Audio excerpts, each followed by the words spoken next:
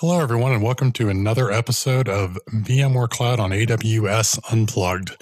My name is Drew Nielsen. I'm the Senior Director of Workloads and Portfolio Marketing at VMware, and today I am your guest host. And we are here to talk about cloud economics. And to that end, we have Bill Roth, who's the Director of Cloud Economics, as well as Craig Stanley, who is a cloud economist at VMware.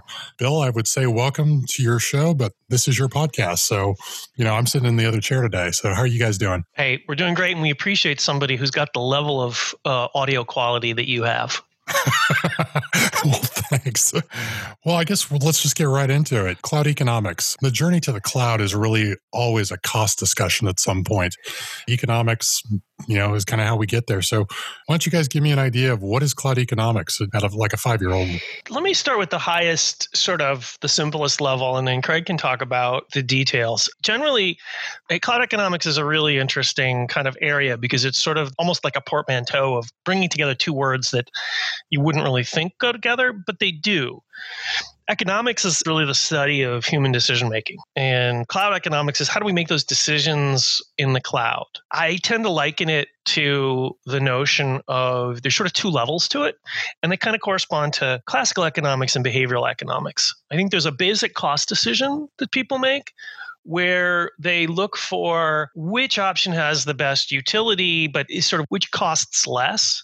But then there's the notion that in some cases, customers have some behavioral blind spots, sort of advent of behavioral economics in the late 70s. We began to know that people, as we know, don't make perfect decisions. And so part of our economics approach is to help people understand their blind spots around things like fully understanding the switching costs or what it takes to migrate, or fully kind of understand the risk. So I think that's how I would couch it initially. In more practical terms, what is cloud economics? How does it really affect kind of VMware? Well, customers can ask for a cloud economics analysis, and we'll literally build you the analysis that shows the relative costs and risks. And so that's how we actually put it into action. Make sense? Great sense. But Bill, you also brought up the word there, risk. And Craig and I have talked about risk a number of times. And when you typically talk about cost in cloud, it's sort of this like, oh, well, hey, it's an OpEx discussion. And, we do this transition from CapEx and everybody kind of washes their hands. But Craig, how does risk really kind of factor into this overall model that your team has built? Yeah, well, risk is really kind of the idea of looking at the psychology of decision making. Pretty much every decision we make is based on our understanding, implicit or explicit, of what the risk factors and return factors are on various decisions. And essentially what we do is we take a look at what these feelings are, what these gut feel, if you like, around different decisions around cloud economics within two different choices. Say whether we're looking at putting an application or a system on an on-premise environment and then looking at the probability of a likelihood and probability of different types of events that could happen, different types of outages or impact to the organization. And we look at the same thing compared to some other choice, in this case via VMC on AWS, for example. So we look at these two choices, and it really allows a user to take a look at really quantifying and understanding how they feel about different types of risk and what they really believe the likelihood of potential outcomes to be. So essentially, doing some additional work on this in the future and taking a look at the concept of chance. And the more I think about it, I start thinking that chance is not really a real thing. Chance is kind of a synonym or a placeholder for lack of information. So if I looked at the idea of flipping a coin, if I had perfect information, I knew how much the coin weighed, I knew what starting position was, I knew the angular velocity of the flip, I knew how far it was going to go up and down before it landed, I could probably predict how the coin would land every single time. There's no chance there because I've got complete information. But chance involves dealing with situations where you don't have complete information. And that's where risk analysis comes in to try to put some guardrails around what this unknown information is. And that's what we look at and how we apply that to making cloud decisions. Well, if we take risk and then we also take blind spots, and this is kind of something I'm going to harp on again, is we really have a lot of people, when they think about going to cloud, it's like, oh, it's CapEx to OpEx. But if you look at an overall cost model, what are some things that customers typically miss when it comes to looking at an economic story for cloud? I think the key thing that people miss is the switching cost. They look at and they say, oh, this public cloud if I buy it today for this many workloads, is less expensive. But what they miss is that there is a huge cost in migrating to a cloud that has a different API surface. So including that in the cost and showing that plus risks, as well as essentially the carrying costs of what you have to do to sort of migrate and carry the two platforms until you fully migrate it, is really the biggest blind spots. I think people also forget that cloud skills are hard to come by in some markets. And to Craig's point, I think that they don't fully factor in the risk of moving to the platform, project failure risk, but also risk of potentially new needs coming up where I might have to migrate back or to yet another platform. I think that's kind of some of the kind of blind spots that I see. I don't know, Craig, if you'd have anything more to add to that. I was thinking about another one. When we look at some of the surveys and analyses we've done over 500 of these analyses. And really one of the biggest drivers of savings we see comes from the virtualization level. The idea of being able to do more on the newer platform with less hardware, higher density for one, because we can run a lot more VMs because we don't have to manage quite as much headroom as we did on-prem. Reason is because we can add a host at any time we need to from VMC on AWS. As soon as we reach a threshold, we can have another host brought online, usually within about 12 minutes. So the capacity is easy to grow into. So there's some savings from that, and also the fact that we don't have to maintain high availability equipment. We don't have to have extra equipment sitting around for when that failure happens. That's all handled on the back end by VMC on AWS, and that's a huge amount of savings from the hardware side of it. Bill, you brought up the staffing costs. And I remember a while back, we did a study where we went out and we looked at like Microsoft and Google and AWS. There were 8,000 open job recs for people with cloud skills. And you kind of got to figure if they can't find the people, how are other customers going to find the people? Exactly right. I mean, there was a London School of Economics survey last year that looked at kind of these labor markets. And one of the main factors, which is frustrating, the adoption and moving to the cloud, is frankly just the lack of people getting to do it, lack of people getting training up to it. And so just to, of course, to pivot to the home team, a lot of this gets removed when you've got a consistent platform on-prem and in the cloud.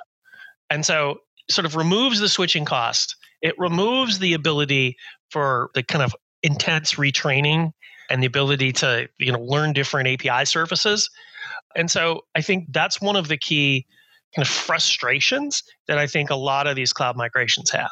Bill, I would add also it greatly reduces the risk of lock-in to a particular vendor because you're able to take those workloads, move them to the cloud, or move them back on-prem, or even potentially to another cloud. So that risk is greatly reduced from being locked into any particular vendor's pricing and ecosystem. Well then, gentlemen, I guess that begs the question. I mean, is VMware Cloud on AWS more expensive than other public cloud options? Because it sounds like not, given what you've said. Let me start out by saying that in general, as Craig said, we've done probably 500 of these models. We have a full team of economists spanning the globe. And as we look at this, if we're intellectually honest, I think we'd say 75 to 80% of these when you do build the first model do show a positive TCO across 3 years. Now, we make some assumptions in there, and we often modify those assumptions based on the customer. But in about 80%, 75 to 80% of the cases, we do show an advantage, largely because of what Craig said.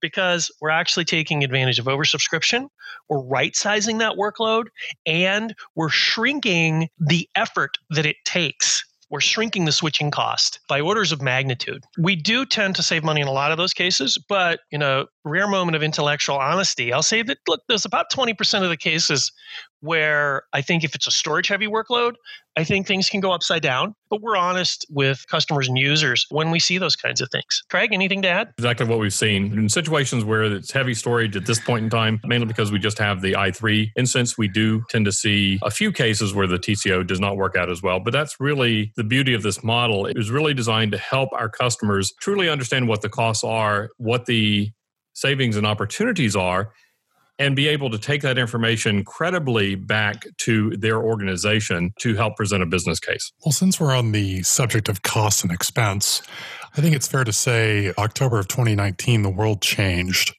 And that's when Microsoft announced their new licensing program that affected Windows Server as well as SQL Server on other clouds besides Azure. How has that played into what we've seen on VMware Cloud on AWS? It's complicated things, to be honest. Essentially for those that aren't aware, what happened is that Microsoft changed their product licensing terms and they sort of brought up a new licensing model. It used to be, prior to October 1st, if you had paid them their on-prem, their perpetual license, you could, since they had already gotten their money, you could actually move it to the cloud. However, they've added a kind of new model and gone from sort of ownership to rental. And so now, if you get a license from Microsoft's server, and let's stick with Windows Server and SQL Server, you basically move from an ownership model to a rental model. And so the current sort of structure forces VMware to sort of pass that through to the customer. In general, it will add a bit to the overall solution, but in general, we're still seeing positive TCOs out the back of that. Makes sense, Bill. All right, no conversation about the cloud or cloud economics would be complete without a discussion around Kubernetes.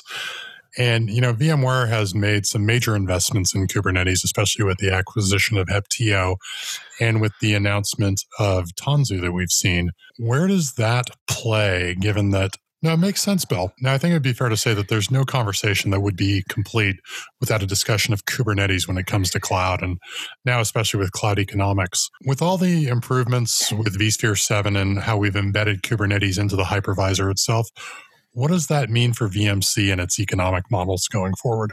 I think it opens up a whole new frontier of solutions for our customers. I mean, going back to the Microsoft licensing changes, there's the fundamental shift, or as Pat likes to say, a secular shift in kind of the way thinking is being done between buying licenses versus renting them.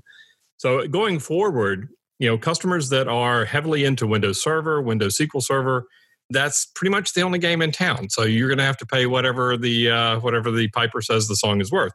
However, one of the things we're trying to get customers to start thinking about is if you are looking at taking the refactoring route, you're looking at going to containers and taking that option to rewrite the applications, then Kubernetes and Tanzu in particular is a perfect solution. Because that's integrated now into vSphere 7, it runs completely on the VMC on AWS platform. So all this is native. You can begin doing that development now, and this is a long-term solution to helping reduce your Windows Server footprint. It is a long-term project, but you can begin now with the on-prem environment and just simply move that workload over to the cloud where you've got access to more resources and more services, and be able to get there faster. So it's the fastest way to the cloud, regardless of the application environment. Well, you brought up the word refactoring there. What is a typical app cost to refactor these days? Based on what we've seen, and there's a lot of research on the web, generally in fact, what's surprising to me is that the numbers agreed on by multiple of the analysts. That's shocking. First time ever in 30 years in the industry. But they all come up with about, in fact, I even think, Craig, you sort of backed into the same math as well, is that it's about $1,000 per VM over the course of 3 years. So if you're moving, and that's just for a refactor, that's not for recoding, but generally we're seeing about $1 million across 3 years for 1,000 VMs. If you go to cloud.vmware.com, and actually there is a cloud economics page, we'll reference a couple of the studies there. The clearest one I think is IDC, but we also, and in Craig's model, also have come up with a notion that ESG sort of said that wall clock time to do the refactoring is about 27 days. 1,000 times 27 is actually 7.4 years. So there's a lot of, if you're assuming you've got one person to do it. So there's a lot of data which I think can help people understand just how complicated doing these refactorings can be. And we see this, we've hired economists away from Amazon, and they routinely tell us the number of years that it takes for a lot of these migrations. So it's an important factor that customers have to pay attention to. Yeah, and unless you're building in new functionality or new capability, it's essentially you're spending a lot of money on what I basically call KTLO, keeping the lights on. So all the effort and time you're spending in the rehosting or refactoring, Bill mentioned, I've heard refactoring on some apps could be in the hundreds of hours. We have one customer that said the refactoring of a single app alone would have been in the thousands and thousands of hours. So when you're looking at those costs, those all have to be factored in as well. So given that VMware Cloud on AWS is the fastest path to the cloud, what are our customers going to be doing with all the spare time on their hands? Apparently, sourdough bread. I was going to say virtual VMworld, but virtual VMworld, right? VM Live, but yeah, lots of custom cocktails. I think that's what people are doing. Yeah, I think actually though a great answer is this gives the company, like I said, keeping the lights on. It allows you to take the workload that was focused on things that are important. They have to be done, but do they really add any value to your customer, to your consumer, your end user? If they don't really add any value, those are the kind of things we want to eliminate as much as possible. So VMware is really helping our customers eliminate the things that don't really add value and instead focus their effort, their labor, and their talents on driving innovation. Classic example of that is we have a customer on the East Coast who they had a team of 10 that was managing their VMware estate. And if you've ever been a VMware administrator, updates and upgrades for really any software can be time consuming. They were literally able to take 5 of those people and actually have them work on more strategic priorities because of the amount of time they saved in kind of the cloud model where the updates and upgrades are done for you. I think in one case, in a serious note, once people get beyond their sourdough bread starter, they really be able to focus on kind of up-leveling people, growing their career, as well as giving them more useful things to do in the organization. Great stuff, gentlemen. So where can our listeners go for more information on these topics? Bunch of resources that are available. The first I would send people to is if you're a technical person and you want to see just what this would look like, I would look at vmcsizer.vmware.com, which will help you understand how do you take your virtual environment today and what it would look like in the cloud. If you want your own TCO example, you can go to vmctco.vmware.com, and there's an option to request your own TCO. And so those are ways that you can sort of get started.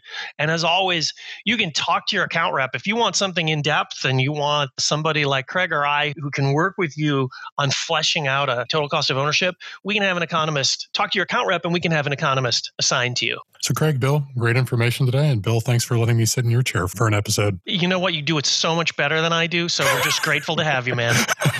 All right, everybody. Until next time. See ya.